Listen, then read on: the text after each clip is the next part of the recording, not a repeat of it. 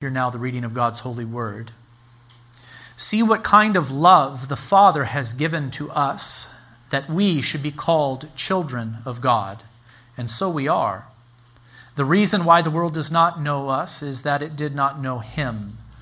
Beloved, we are God's children now, and what we will be has not yet appeared, but we know that when He appears, we shall be like Him, because we shall see Him as He is. And everyone who thus hopes in Him purifies himself as He is pure. Everyone who makes a practice of sinning also practices lawlessness. Sin is lawlessness. You know that He appeared in order to take away sins, and in Him there is no sin. No one who abides in Him keeps on sinning. No one who keeps on sinning has either seen Him or known Him. Little children, let no one deceive you. Whoever practices righteousness is righteous, as He is righteous. Whoever makes a practice of sinning is of the devil, for the devil has been sinning from the beginning. The reason the Son of God appeared was to destroy the works of the devil. No one born of God makes a practice of sinning, for God's seed abides in him, and he cannot keep on sinning, because he has been born of God. By this it is evident who are the children of God and who are the children of the devil. Whoever does not practice righteousness is not of God, nor is the one who does not love his brother. So far the reading of God's most holy word. May He add His blessing to the preaching and teaching of it this afternoon. I really enjoyed preaching that sermon this morning, What is the Gospel? The Scriptures tell us the story of redemption in Christ Jesus, creation, fall, redemption, consummation. You noticed I cited our catechism frequently in that sermon as well, and I hope you got the message. Our catechism also proclaims the gospel, doesn't it? It teaches us about the gospel of Jesus Christ in a systematic and doctrinal way, and I find it very interesting the way that our catechism does that. First of all, it does that using the story of redemption. These catechism questions and answers do tell a story. They tell the story about God, about His act of creation, about how He has communicated Himself to us through the Holy Scriptures. It tells us a story about the creation of Adam, of Adam's first sin, of man's fall into sin and its consequences. Also, the catechism ends up telling us a story about our redemption in Christ Jesus and all of the benefits that come to us through faith in Him. In fact, we're right in the middle of that portion of the catechism right now where we are learning about the benefits of the redemption that Christ has earned for us. So first of all, our catechism tells the story of redemption in Christ Jesus. I also wanted to point out to you by way of introduction today that our catechism preaches the gospel in another way. In the second half, the gospel is preached through the use of law and gospel. Do you remember this about our catechism? At some point, we'll ask what the law of God is, and we will slowly make our way through all 10 of the 10 commandments, and it will be asked of each of them, what does this commandment require, and what does this commandment forbid? And then when we come to the end of that section, in that consideration of the law of God, we will ask, do we keep this law perfectly? And the answer will be terrible news. No, we violate this law in thought, word, and deed. Well, what do we deserve? In brief, God's judgment. Has God left us here, though? We will learn, no, that God has provided a Savior for us. So then the Catechism preaches the gospel twice. First, using the history of redemption, the story of our redemption in Christ Jesus, and then again, using the categories of law and of gospel. It really is marvelous. I'm encouraging you, brothers and sisters, to value the Catechism, to use it with your children, to use it for the good of your own soul. What does God require of us that we may escape His wrath and curse due to us for sin? Question 90 asks, to escape the wrath and curse of God due to us for sin, God requireth of us faith in Jesus Christ, repentance unto life, with a diligent use of all the outward means whereby Christ communicates to us the benefits of redemption. That is question 90 after that whole section on the law of God, law and gospel. But here we are considering the work of Christ in the history of redemption. We've considered what Christ has done. And now we are in this section where we are asking, how are we made partakers of the redemption purchased by Christ? That was question 32. So how do we come to benefit of what Christ did 2,000 years ago? Answer, we are made partakers of the redemption of purchased by Christ by the effectual application of it to us by his Holy Spirit.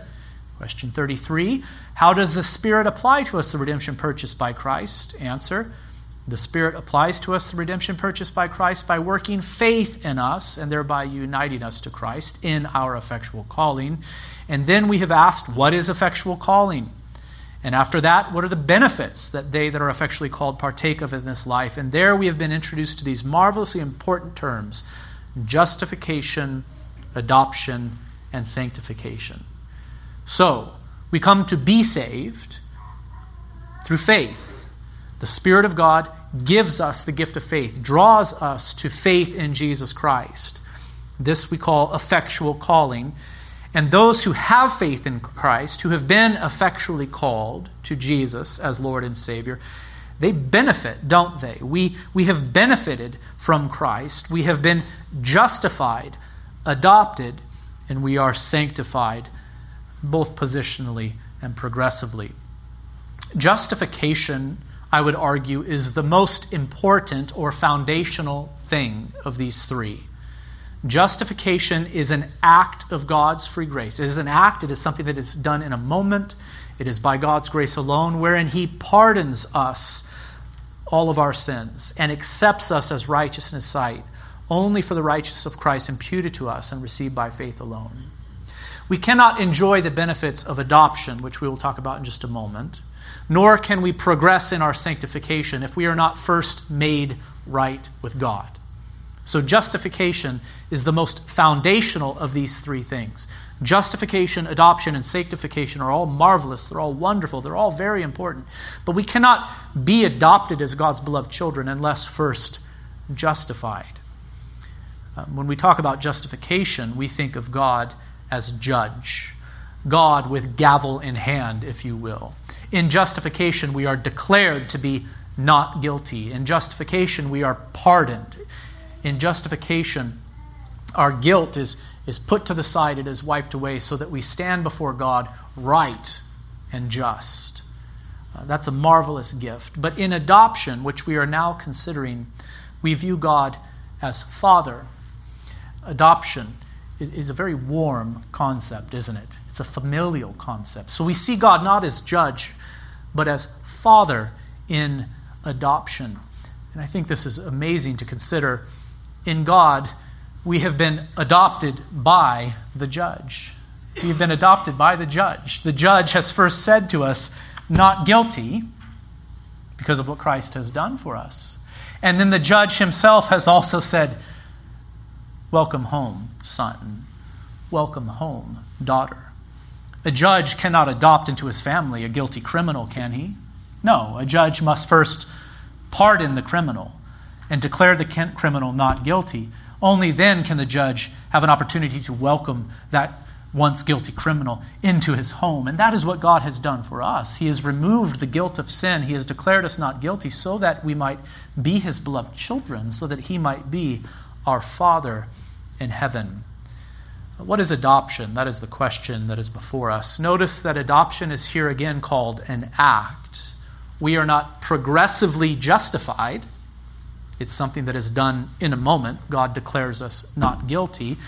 And so too, with adoption, we are not progressively adopted, but we are adopted in a moment. When are we adopted as God's beloved children? When does that happen?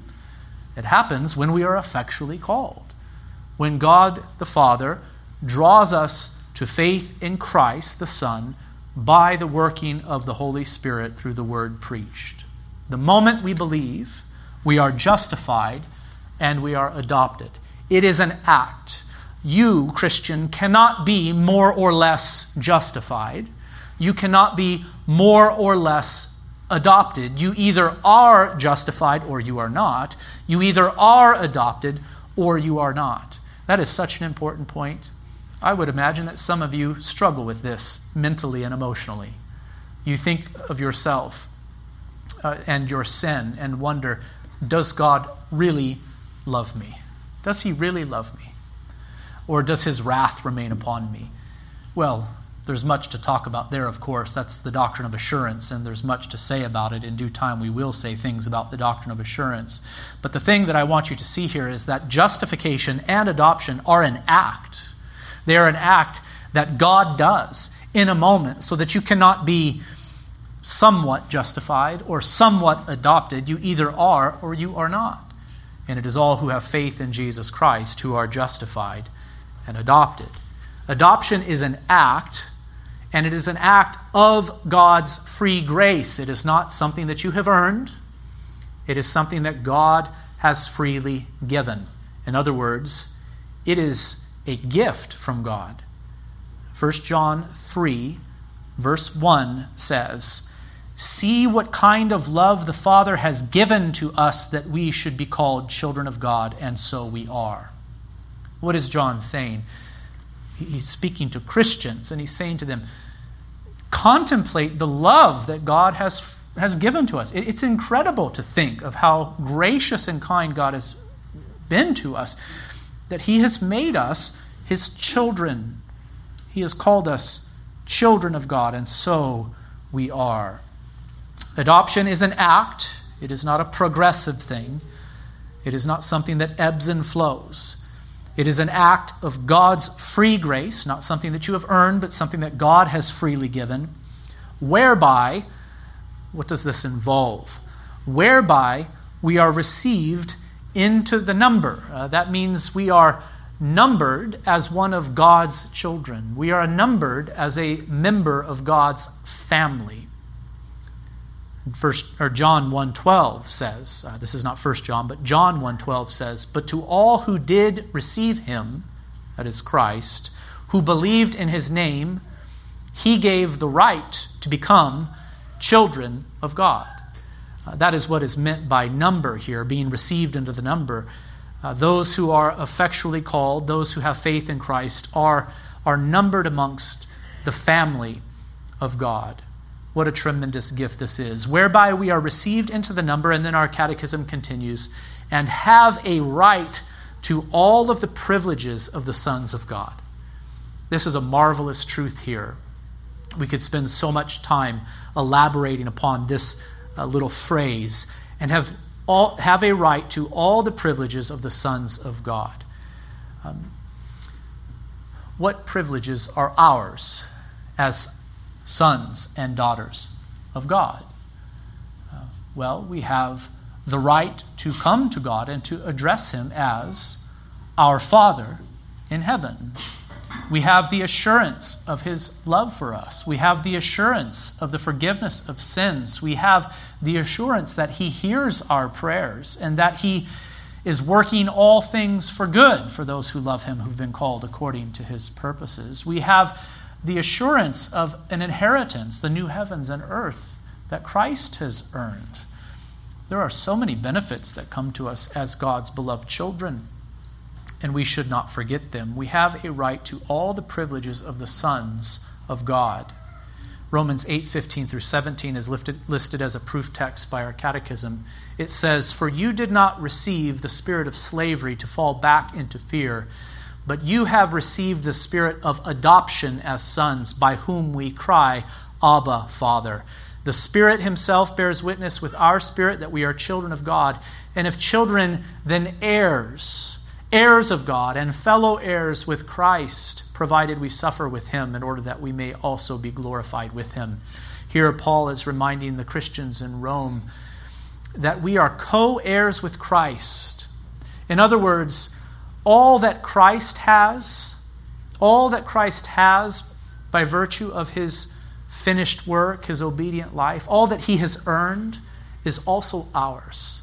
I said in the sermon earlier today that Christ rose in a victory and ascended to the right hand of the Father and is there like a forerunner or a first fruits for the rest of us, that he did all of this not for himself only, but for all given to him by the Father. We must see Christ in that way. He is like our brother in this regard. He is like our brother in this regard. We are co-heirs with him. His inheritance, which he has earned through his obedient life and sacrificial death, his inheritance is our inheritance. He earned it for us, you see. And being united to him by faith, we have this expectation, this hope, that what he has by virtue of his work is ours by the grace of God alone. It's marvelous to consider. I love the doctrine of justification. As I have said, it is so very important, and it is the most foundational of these doctrines that we're considering. It is so wonderful to have our sins forgiven, to be pardoned by the judge. I really, really love the doctrine of adoption, though, because there we gain even a better understanding of how much God has loved us, how rich his love for us is, and how rich we are in Christ Jesus. I love this thought that Jesus did not merely come to forgive you of your sins. He did not merely come to justify you before God so that you're not guilty as you stand before the judge. No, he came to do so much more than that. He came to reconcile us to God as Father. He came so that we might enjoy sweet communion with God the Father. He came so that he might bring us safely home into the new heavens and new earth, the place that he has prepared for us. That's a family thing. He's going to bring us home there, where the glory of God fills all, and we will enjoy his presence forever and ever. There's a warmth to this, brothers and sisters. Do not imagine yourself innocent before God as judge. In the courtroom there, in that cold environment, wonderful to be innocent before God as judge. Imagine yourself being welcomed to God's table, to sit at God's table and to commune with him through faith in Jesus Christ. That's an even better thing, how rich we are in Christ Jesus, to be reconciled to the Father through faith in him, to have communion with God. That is the end goal of our redemption in Christ Jesus, that we would commune with God forever and ever and give glory to his name unceasingly in the new heavens and new earth. Let's bow together for a word of prayer. We will sing and then we will pray together. Our Father in heaven, help us to better contemplate the love that you have shown to us, that you would make us your children. Though we are by nature children of wrath, children even of the devil, of the evil one, you have been gracious and kind to us, to pardon us of our sins, to cleanse us, to wash us, so that we would be fit to be your children. You are the Father of all, because you are the Creator of all, but we are at enmity with you because of our sin. You have given us this ability to cry out to you, Abba, Father, through the work that Christ has done. We are so grateful, O Lord. So I pray that you would help us to run to you, to enjoy communion with you, Father, to bring our prayers to you, to know that you hear us, to be reassured of your love for us. Despite our sin, you have set your love upon us by your grace alone, and we are grateful. In the name of Christ we pray. Amen.